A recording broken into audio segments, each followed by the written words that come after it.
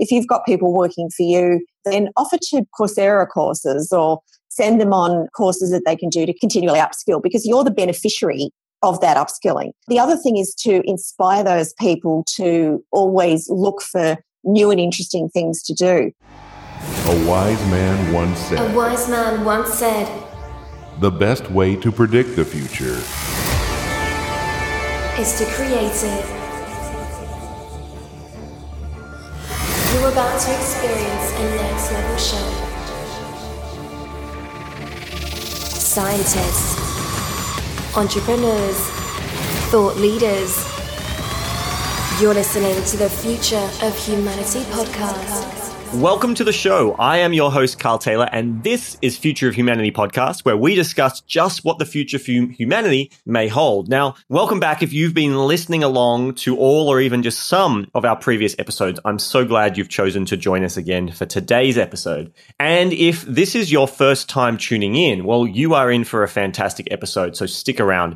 And after listening to this one, I highly encourage you to go back to some of our previous episodes where we've covered a broad range of topics and spoken to amazing individuals who are creating yours and my future. So you do want to check those out. Today, however, we are joined by an incredible woman who I've had the privilege to know since about 2012. Her name is Fiona Anson, and Fiona is the co-founder and co-CEO of JobGetter. And JobGetter is Australia's premier job seeker-focused jobs marketplace. They're also in the middle of a soft launch in the US, and they'll be launching soon in New Zealand. The reason I invited Fiona to join me for this episode is because JobGetter is also Australia's leader in workforce data and analytics, and they regularly are consulting to education, industry, government, and communities as to what's happening in the world of work, the changing future of work, and just what's needed to get and keep people in jobs, which kind of drives economies globally in the current system that we live in.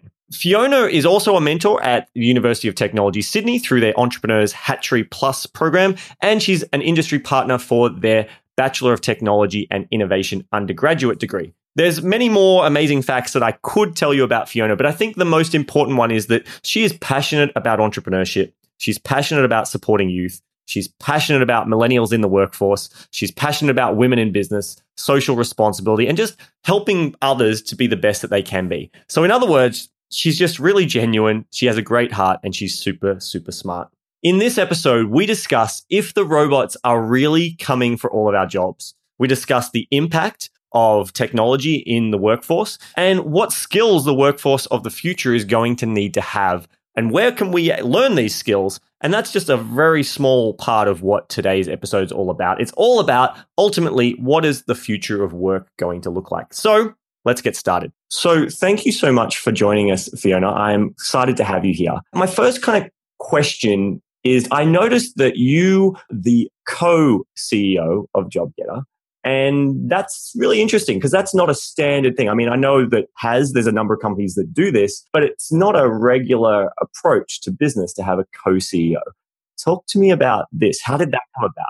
Yeah, look, it's not typical, and it's interesting. We've had a number of people question whether or not that's even possible, and certainly it is for us. So when we started our business 7 and a bit years ago, it was always on the basis that everything was equal and that we both had, I guess, a very similar way of operating and a way that we knew that we could drive the business together. So we don't pull rank on one another. We've both decided that we are co-CEOs and works for us. I know that the guys that head up Atlassian, so Mike Cannon-Brookes and Scott Farquhar, are also co-CEOs of Atlassian. And there's another couple of organizations that I know of that do the same thing. And whilst it's not typical, if it works, there's nothing wrong with it. If you've got a partnership where you understand that you're both on the same page, you can, make decisions together without conflict, then you just need to do what works. And so for us, it works really well. And I'm guessing you have like a clear delineation between what you make decisions on, or is it kind of just up for grabs? No, look, it's pretty much we make decisions together, but both of us, because we understand each other so well and because we work well, we know that if I'm not around or Ali's not around and a decision needs to be made, both of us know that the decision will be made in the best interest of the business. And so I'm comfortable for her to make a decision if she needs to. She's comfortable for me to make one. And, it just works. Fantastic. No, I love that. And I mean, that's probably a great segue into our topic where we're talking about the future of work. You know, your company, JobGetter, I know your mandate is to turn job seekers into job getters and help people get into the work that they want. But you're a leader in workforce data and analytics, and you consult to education, industry, government about what work is and where it's going. So talk to us. Where is the world of work going? Look, that's a really interesting question. And because none of us have a crystal ball, it's really hard to say with any certainty where work is going to go. And there's a whole bunch of theories out there. You know, the machines are coming and the robots are going to take everything and we're all going to be on universal basic wages. And the only thing that we can go on is the evidence that we see through the analytics and data that we do. So we actually pull workforce data every single day from every publicly available source. And we analyze that data across 220,000 different data points.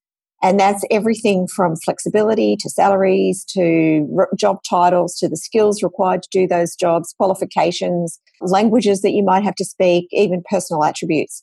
And so we look at all of these different data points and say, what are the trends that we can see?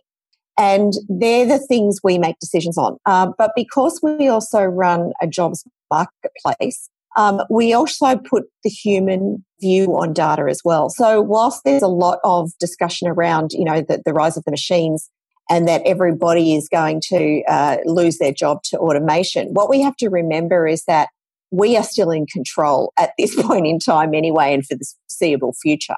Whether or not we want automation to affect every part of our life is something that is still very much in our control. So I think the future of work, to generalize, is going to be very much technology based.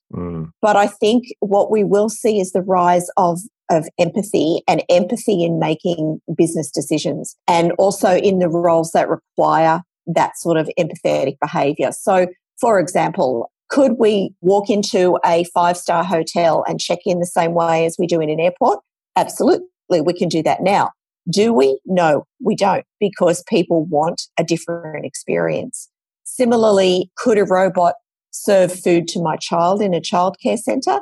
Yes. Do I want it to? If my child falls over and hurts their knee or bumps their head in a childcare centre, I don't want a robot consoling them. I want a person consoling them.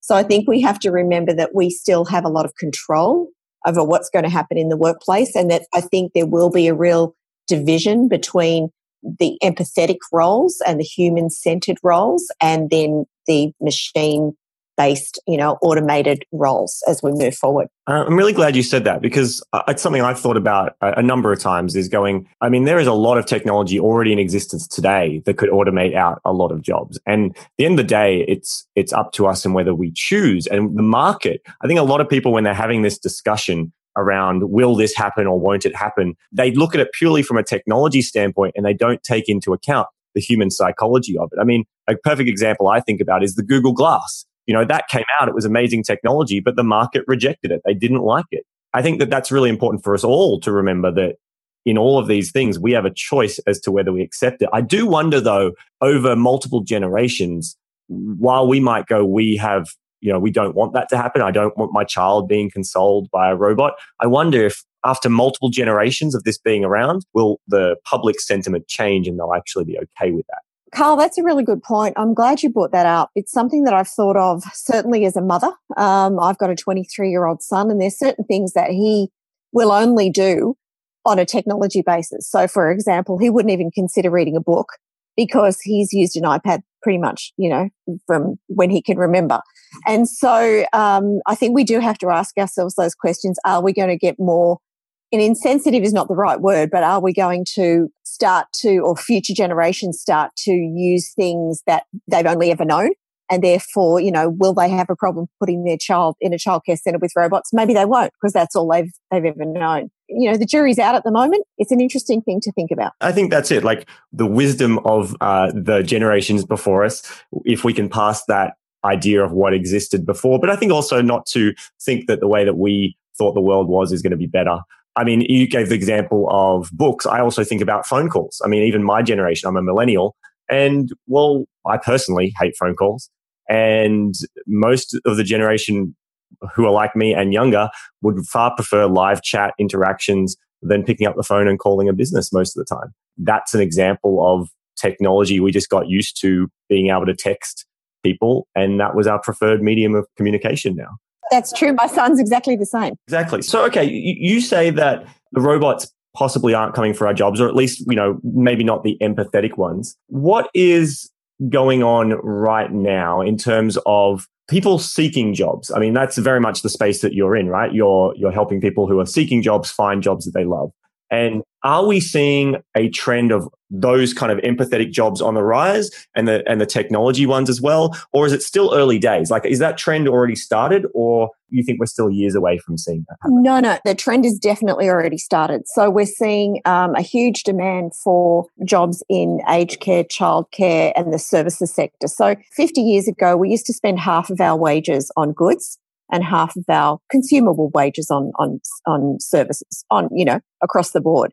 That's totally changed. So it's now 70% of our consumable income in Australia goes towards services and only 30% going towards goods. And so not only have we got automation taking over things like the automating of the delivery of goods, but we've got this trend to seeing people absorbing services in record numbers. And then when you add to that things like the aging population and, a mini baby boom that we've had recently, and people having to cope with an incredibly high cost of living in Australia, especially in Sydney, where, when you have children, typically parents will go back to work because they still have to, then the demand for those sorts of services is growing. So you've got the trends plus the growth because of the demographics, which makes it really difficult. We are seeing a huge influx of the need for service-based jobs, and that's everything from retail, hospitality, aged care, childcare, as I've said, those sorts of services. But we are not seeing the demand from the job seeker side for those particular jobs. What we are seeing is a demand for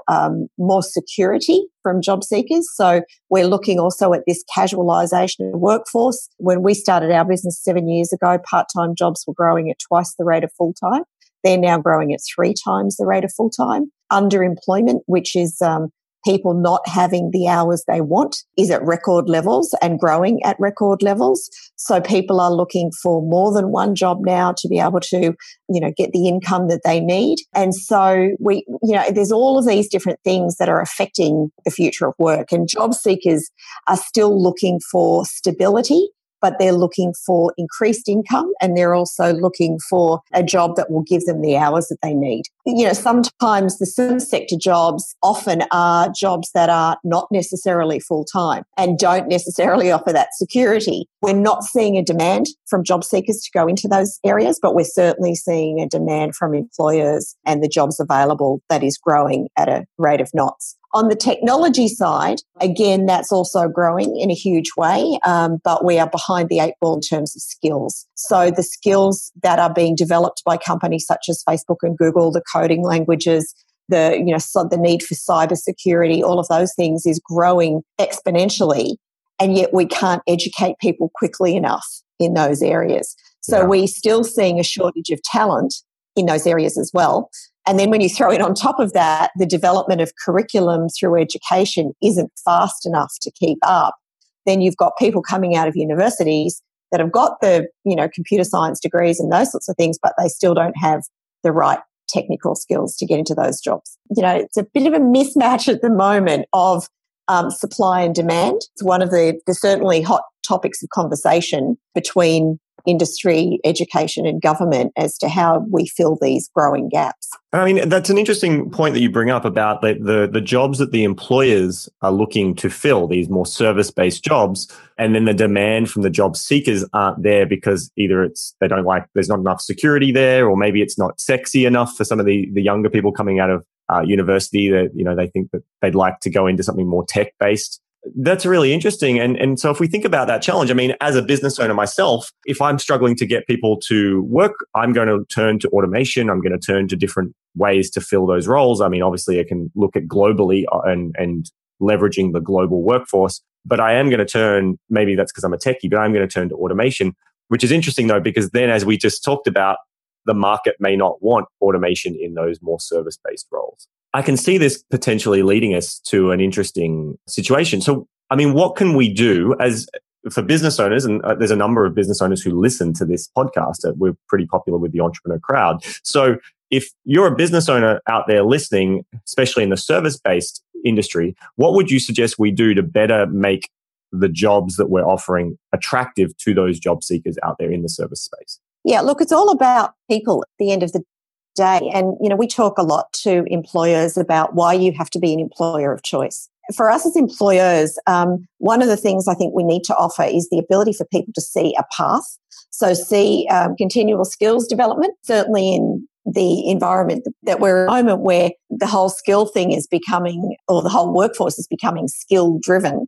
So if an employer can offer that continuous skill development, so for example, if you've got people working for you, then offer to Coursera courses or send them on courses that they can do to continually upskill, because you're the beneficiary of that upskilling. The other thing is to inspire those people to always look for new and interesting things to do. So, for example, we often will get our team involved in brainstorming about, new features or new concepts or new ways of doing things. And, I think that keeps them really interested in what they're doing here in a workplace, rather than saying, you sit down, you do the same thing day in, day out, and you should be grateful that you've got, a salary. I think people are looking for more than that now. And certainly, Carl, the millennial generation, your generation, they are more savvy than they've ever been. They're more informed than any generation before them.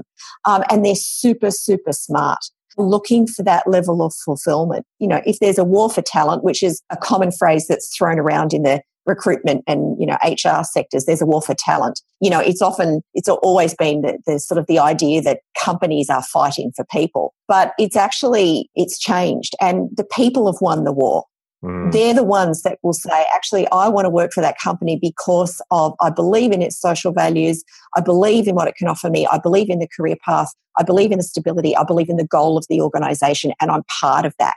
And that's what I think we need to offer. The best people, we need to have the best environments for them. I agree with that. I mean, even in my own business, I've definitely done that. We've spent a lot of effort to make it collaborative. Like I always tell my team all the time that, this is not a dictatorship. You're welcome to challenge any ideas that I have and throw your own ideas in the ring. And I very much try to make it a collaborative environment. And I think that's worked very well for the culture of our company. For a long time, I was the oldest person in my company. So I don't think that's true anymore, but that gives you an indication. I'm 32. So for me to be the oldest person in the company means that we're generally working with younger people. I agree with you that, and definitely I've done the same thing of offering to pay for courses and continuous training. It's not just about, hey, you did your course and you're done. It's like, no, we need to keep educating. In fact, I would argue, and I don't know if you agree with this, but a lot of the time I think the people who come out of university, college, wherever they've come from with their tertiary piece of paper, I just want them to throw away all that information and I want them to unlearn it, to be honest. Most of the time, I feel like what they've learned, at least in my industry, is completely useless. And I need to retrain them from the beginning. Couldn't agree with you more, Carl. Last year we actually did a big survey around education and asked job seekers whether or not they felt it had been relevant and whether or not they felt it was beneficial to them in terms of what they were looking for. And it's really interesting. I mean, there's a lot of discussion in the education sector at the moment around whether or not tertiary qualifications are giving students what employers are looking for. And there's a lot of change happening in the education sector, which is not before time, but there is certainly this renewed thinking that, a degree isn't everything anymore. A degree isn't your ticket to everything. Employers are now saying, and big employers like the big advisory firms, companies like EY and Deloitte, most, if not all of the major banks are now saying, we don't care what degree you have. We actually don't even care in some cases whether you've got a degree. We're looking for certain kinds of people. And I know EY are piloting a program in the UK at the moment where they're taking people directly out of high school and looking for people that are enthusiastic and want to learn, because they say we can teach them what they need to learn. We're looking for certain kinds of people. IBM, I think about a month ago, announced that you no longer need a degree to work at IBM. The world is changing, and this thought of formal education that takes 4 years to complete, by the time you get to the end of the fourth year, what you learnt in the first 3 is no longer relevant. And certainly the speed, it definitely isn't. If my mother is listening to this right now, you will have made her very happy because things have changed recently. But, I never graduated university. I never went to university. And I know for a long time, my mother was always very distressed. This business entrepreneurial journey I went on at the age of 15 was not the right path to go on. And what will happen? And I don't have a degree to fall on and no one would employ me. Not that I'm out looking for work pretty well in business, but I can tell, Mum, if you're listening right now, guess what? If this business thing doesn't work for me, it looks like I could get a job if I needed to anyway. That's the other trend that we actually see with the data. So it's not just me saying this anecdotally from conversations. We look at the data around what employers are demanding now, and it's very, very what we call soft skills centric. So you mentioned collaboration before. I mean, that is number one on everybody's hit list. Good communication skills, good presentation skills, the ability to work as part of a team, ability to think critically and solve problems. So we are looking at people that can solve problems, whether it's a business problem, whether it's an environmental problem, whether it's a scientific problem, whatever it is, we're in the business of solving problems. And so those, and I'll say in, air quotes, soft skills where the focus is turning to. And employers are increasingly looking for those kind of people, not necessarily the piece of paper that you've got. I mean, I know you work a lot with education and as well. So would you say that the education system, at least in Australia, since we're both Australian, would you say that it is creating job seekers who have those soft skills? Or is this something they're needing to develop in their home and outside in the broader community? Where do they get these skills from? Well, I actually think it starts at a really young age. I mean, I think some of these behaviours are grounded in what you learn or do as a really, in kind of primary school and infant school. Certainly, I think we have been up until recently seeing people that come out of university that still don't have these skills. They still don't know how to put a PowerPoint presentation together. They're still not comfortable standing up in a room making a presentation. Maybe don't have the greatest communication skills. One of the big things that I'm dead against is a move to total online learning, because I just think you lose the ability to interact with people. And I know there are people in regional areas of the country or people that perhaps have a disability that make it difficult for them to get into a classroom environment. And online learning is awesome for that. But there's nothing that beats the human interaction for most of us. And so I am absolutely opposed to going down this road of absolute everything's online. I think we're going to lose a lot of the human side of what we need to learn as part of our education.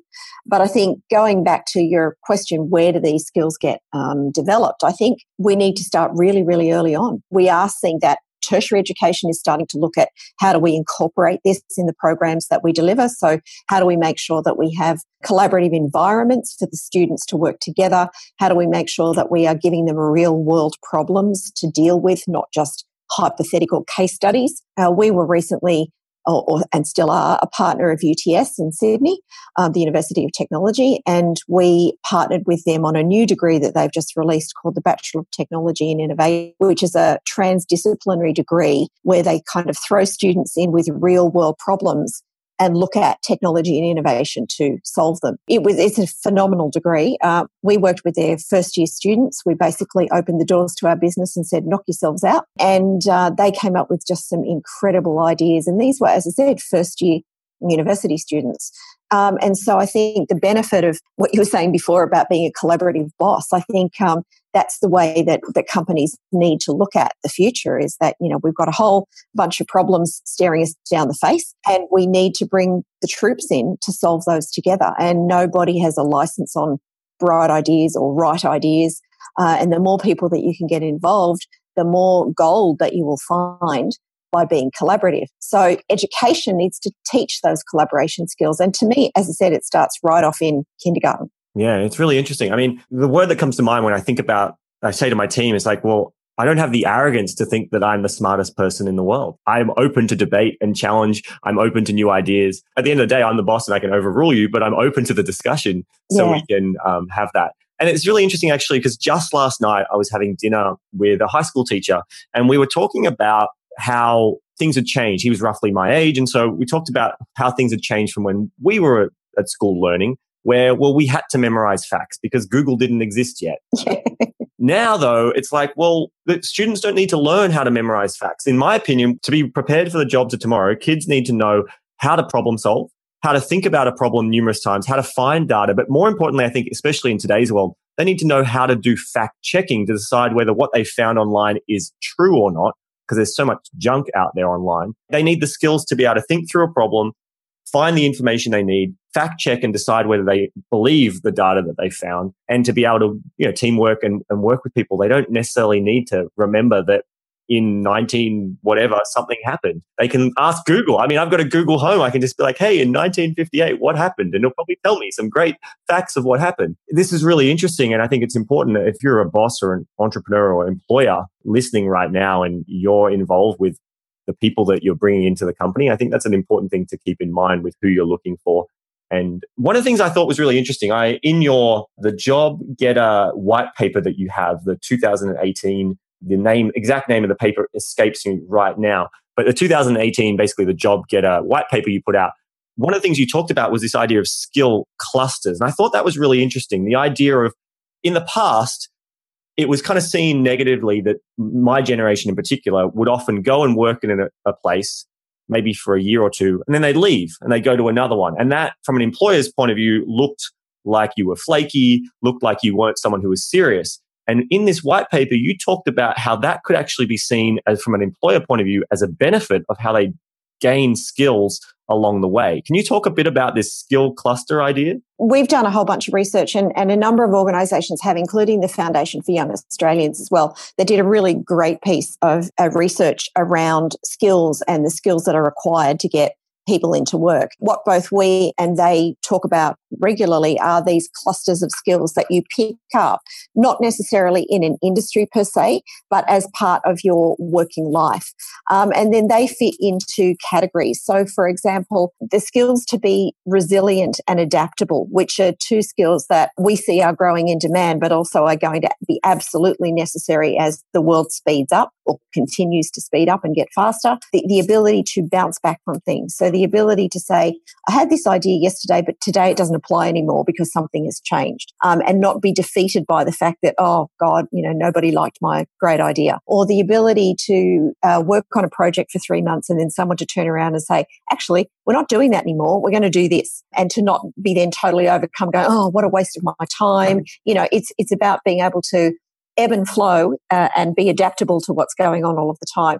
Those sorts of skills are skills that you learn in, say, a retail environment where you've got customers coming in and they're complaining about something they bought, or they've lost their receipt and your policy is you can't give a refund without a receipt, and they're arguing with you. And so you've got to learn to be adaptable and to be to get on with all sorts of people and to be able to look at a problem, think critically about it, and then solve it. And so these sorts of groups of skill clusters we see being developed in all sorts of different organizations and all sorts of different industries. And so the ability for you to take that cluster of skills that you've developed in one job and transport it to another job without actually having to be trained in that job on those skills is really, really important. And each different industry obviously has different skills that it might develop. So if you're an auditor, for example, the skill that you might develop is the ability to be incredibly accurate and detailed about things.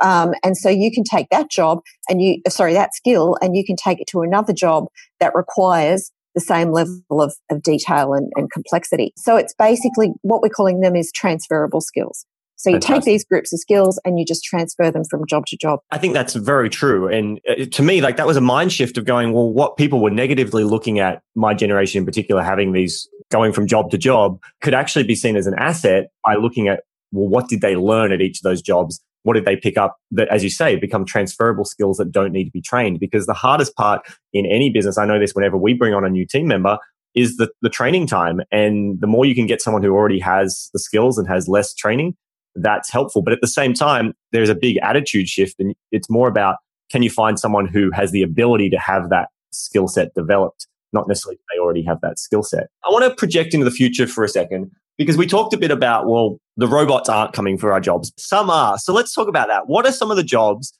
right now?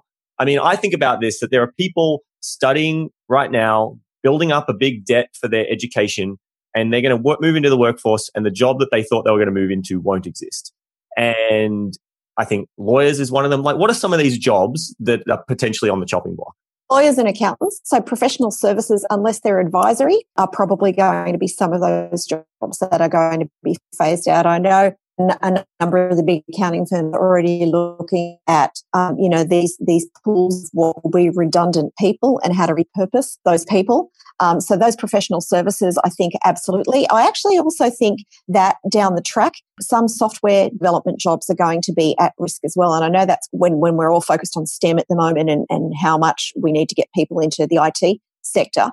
I actually think we're going to get to the point where you'll be able to tell a machine what you want it to do without actually necessarily having coding skills. So those sorts of jobs, I think, down the track will be at threat, which is interesting because at the moment they're all in demand. Things like, taxi drivers, Uber drivers, whilst Uber's, they've all been, Uber has been hailed as being, an absolute godsend for people that are underemployed or can't find a job. And, isn't it great? You can work for yourself. It's going to be a different story when driverless cars become a thing.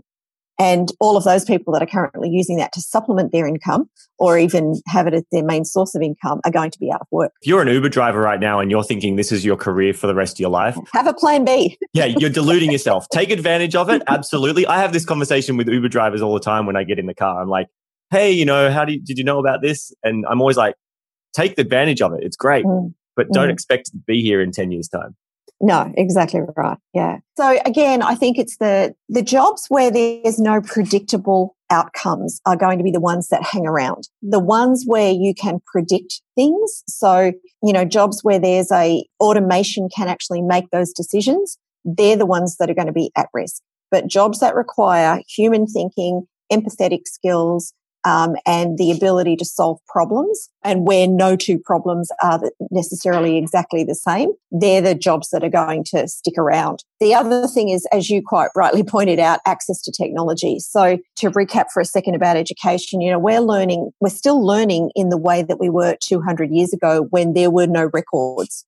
So the reason we had to learn when Captain Cook landed and all of that sort of thing is because, we had textbooks, but 100 years before that, they didn't. It was stories were passed down from generation to generation to remember what went on. And for some stupid reason, thousands of years or hundreds of years later, we're still learning in exactly the same.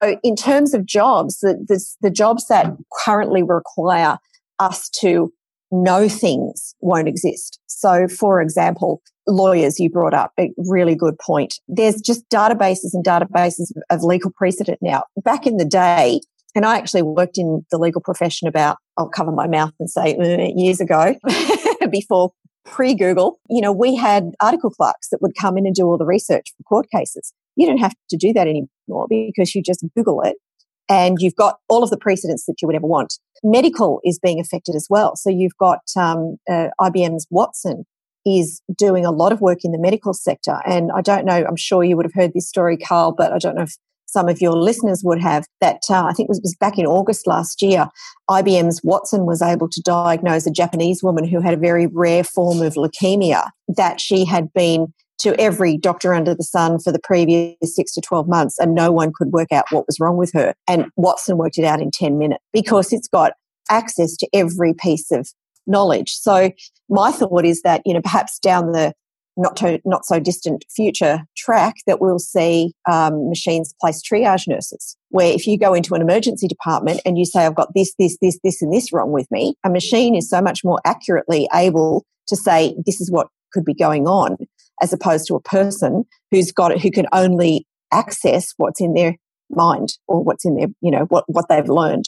Absolutely. And it's interesting. I think about a lot of these things too. And even with the human side of it, which I agree with you, I think at least in the short term, that's the place where we're not going to be replaced. I mean, if you're very much involved with the elderly but it's something like that, a triage nurse, you would think, well, that needs to have a human to kind of be caring. And yeah, there might be a human who needs to be there to be the emotional support, but they'll be working hand in hand with the AI, the robot that does the harder work. But one of the things I wonder about is if we then combine it with, say, virtual reality and this idea you talked about earlier about not wanting to do education online, well, because that misses the human element. But if VR gets to the level of quality, which it could be 50 years before that happens, but like if it got to that level of quality, that the question I wonder is, what makes a human interaction innately that human interaction? Is it can it be simulated through an online world? Can another human talk to another human through? And then if that happens, well, then it's only a matter of time before a machine can start to convince a human that it's a human interaction. A really interesting, question. And I do think that if we can, and my son got a HTC Vive a couple of weeks ago. And so I was jumping around the lounge room with him fighting, fake aliens. So I've, had kind of an experience with VR, but I do think it's interesting that those technologies can be very enabling. So they are able to enable us to interact where we perhaps aren't in the same room with other humans. And so I definitely think you've got a very valid point that we could use those technologies to have that sort of benefit in those environments. And I do think that there is the potential for those machines to learn and to interact. I see that, is it Sophie or Sophia, that robot, the head that they've had that has... Yeah, that can talk and it just freaks me out when I look at it. It's just, it's still not quite right. And there is still no, at the risk of sounding a bit herbal, there's still no energy. And a lot of, the communication that we have with other people is nonverbal. It's body language, it's, feelings, call it what you like, but intuition. It's going to be really interesting to see whether or not we can replace. Can we bottle that? Can we simulate? Can we teach that or make a robot do that? Or do we even want it to do that? Well, exactly. I think that's a really important part. And I may have said this on an earlier episode, I can't remember, but I'm always reminded of the quote from Jurassic Park. It's one of my favorite quotes about Dr. Ian Malcolm says, "You are so preoccupied worrying about whether you could, you never stop to think if you should." And I think that that's the case of what we just talked about there. Could we do that? Possibly. And I'm sure scientists will work on it. The question is, will they stop and ask whether they should bother trying to do this? Look, I'm sure there'll be some things that happen that we don't want to, or that, shouldn't or wouldn't if we had more human intervention. I think, everything's a combination of good and bad. We've seen, certainly in my life, seen some amazing technology developments, over, my lifetime. I, just can't fathom how far we've come. And that, devices are just part of our everyday life for everything. So who knows what it's going to be like in another 50 years' time. But I would hope that we still value human interaction. And I go back to your point right at the beginning where you said that your generation doesn't like to talk on the phone. And it's really true. And I think that is something that we have to be mindful of, is that generational change. As things evolve, there will be that behavior changes that come about because technology has enabled it. But I do think that, and who knows, we don't have a crystal ball, but I do think we are a long way off having the machines take over. We're a long way off iRobot. Yes, well, exactly. I mean, I think we'll see trends and we'll see starts of it, but I'm not necessarily a believer of those who say we're going to have like an almost overnight mass unemployment. I think it'll be far more transitional than that. But definitely, if you're a truck driver right now, or an Uber driver, you should be looking at how you're going to upskill, how you're going to make yourself more relevant. And maybe the thing to focus on, guys, if that's you or there's someone in your family right now who potentially is at risk of automation, and frankly, all of us, even me as an entrepreneur, there is a risk for CEOs and all of us to kind of potentially be automated out. Think about the human elements of what you're doing. Can you build those soft skills like Fiona was talking about? And I think this is a good segue because I want to bring it back to talk about JobGetter and what you're doing. We've talked about, the problem that is potentially going to exist. Well, not potentially, I think it is going to exist, and where things might go into the future. But let's bring it back to today.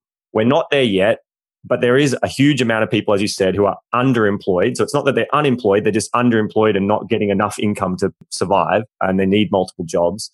And there are a lot of people out there still looking for work, and there are employers looking for jobs. So JobGetter, there are plenty of job sites out there. What is it? Why does it exist? And how is it different? So we exist for the job seeker. There's a whole bunch of, employment platforms. There's places you can go and find out about jobs.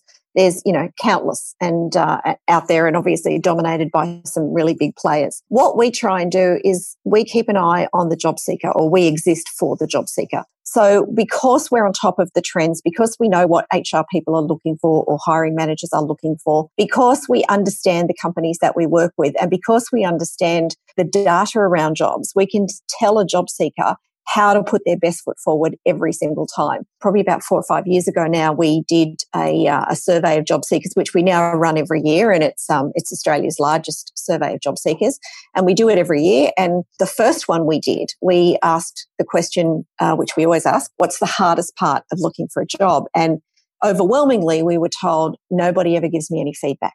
So how do I know what I should be doing if nobody ever tells me where I went wrong in the first place? And so we took that to heart and said, okay, how do we help these people? And we built a part of our system to help employers make it much easier to give job seekers feedback. And unfortunately, we thought it was fabulous. They said, no, we don't particularly want to use that because we don't want liability issues, or we don't want to encourage further discussion with candidates that we have said, we've said aren't suitable, which brings up the whole employee experience thing, but I won't go off on that tangent. So we actually spent quite a bit of time investing in our technology, and it was the start of building this massive database that we have to be able to say, well, if we can match people to jobs, surely we can look at what doesn't match and then give people feedback on here's how they compared not only to the job ad, but to the candidates that were shortlisted for the role. And so we call that a skills gap analysis. As far as we know, we're the only company in the world that can do it, and it's individualized and personalized to every single job application. So on JobGetter, you will get individualized, personalized feedback every time you apply for a job to help you put your best foot forward next time you apply. But we've also got all sorts of tools and templates and advice and support and all sorts of things to help people get into the jobs that they really want. So as well as providing them with data around what's going on in the world of jobs and where the job demand is and what the skills are that you need for those sorts of jobs. That's fantastic. And so you're in Australia. Are you anywhere else in the world yet? Yes, in the US. We've got a program happening in North Carolina at the moment, and then just about to go into New Zealand as well. Fantastic. Well, all you US and New Zealanders listening, make sure you take a look on JobGetter. And obviously, Aussies listening, definitely JobGetter sounds like, if you're looking for a job, sounds like the place to go and start. So that's fantastic. Thanks so much for coming on. My final question for you, Fiona, is, and we'll make sure there's links and things to JobGetter on the show notes. So if you're wondering, how do I find it? Check out the show notes. We'll have links there. My final question to you is, when you think about the future, are you optimistic, pessimistic? Where do you fall and why? Oh, hugely optimistic. I mean, I just think, as I said earlier, that the generation coming through, I'm so excited about the people that are coming through. Not only are they incredibly savvy, incredibly smart, but they have a social conscience as well. And I think that they're problem solvers. You've only got to look at what's happened in the US with, the unfortunate school shootings, and the way the young people have stood up and said, we are going to make a difference here. We're going to make a change. We see that all the time. I don't buy into the whole millennials are entitled and all that. I just don't buy into it. I just think that we've got huge amounts of potential in this coming generation, or the generation that's kind of coming into the workforce and has been for a few years, is coming in. And I find the world such an exciting place. I mean, there's so many amazing things going on. I think as a whole, we're all more socially conscious than we've ever been as well, which can only be a good thing. I think it's an exciting place. I mean, I don't live in the past. I don't kind of say, well, back in my day, it was so much better. I just think the world is just a hotbed of opportunity. And I think we just have to grab it with both hands. And will we make the right decisions every time? Maybe not, but that's called life. It's just a learning experience. Fantastic. I love that. I ask this to everyone on the show, and it's overwhelmingly optimistic. I love hearing the reasons why you're feeling optimistic about it. Thank you so much for coming on, Fiona. It's been amazing. We'll make sure there's links in the show notes to people who want to find you on social media, also find JobGetter, and I'll make sure there's also a link to the white paper, because I found that really interesting to read. That white paper that you release every year. So thank you. Thanks, Carl. And it's been an absolute pleasure to talk to you again. Thanks for listening to the Future of Humanity podcast. To download the latest episode and find the transcript and various resources mentioned in today's episode, visit our website at foh.show. That's FOH as in Future of Humanity, and show as in SHOW. You can also, via our website, contact me with any feedback or suggestions for future episodes. So please do reach out. Now, if you haven't already subscribed, you can find the links to subscribe on all your favorite platforms at foh.show/subscribe. That's foh.show/subscribe. And more importantly, if you'd like to continue the conversation from today's episode and connect with other listeners, then you can join our free community at foh.show/community. foh.show/community. I look forward to seeing you there.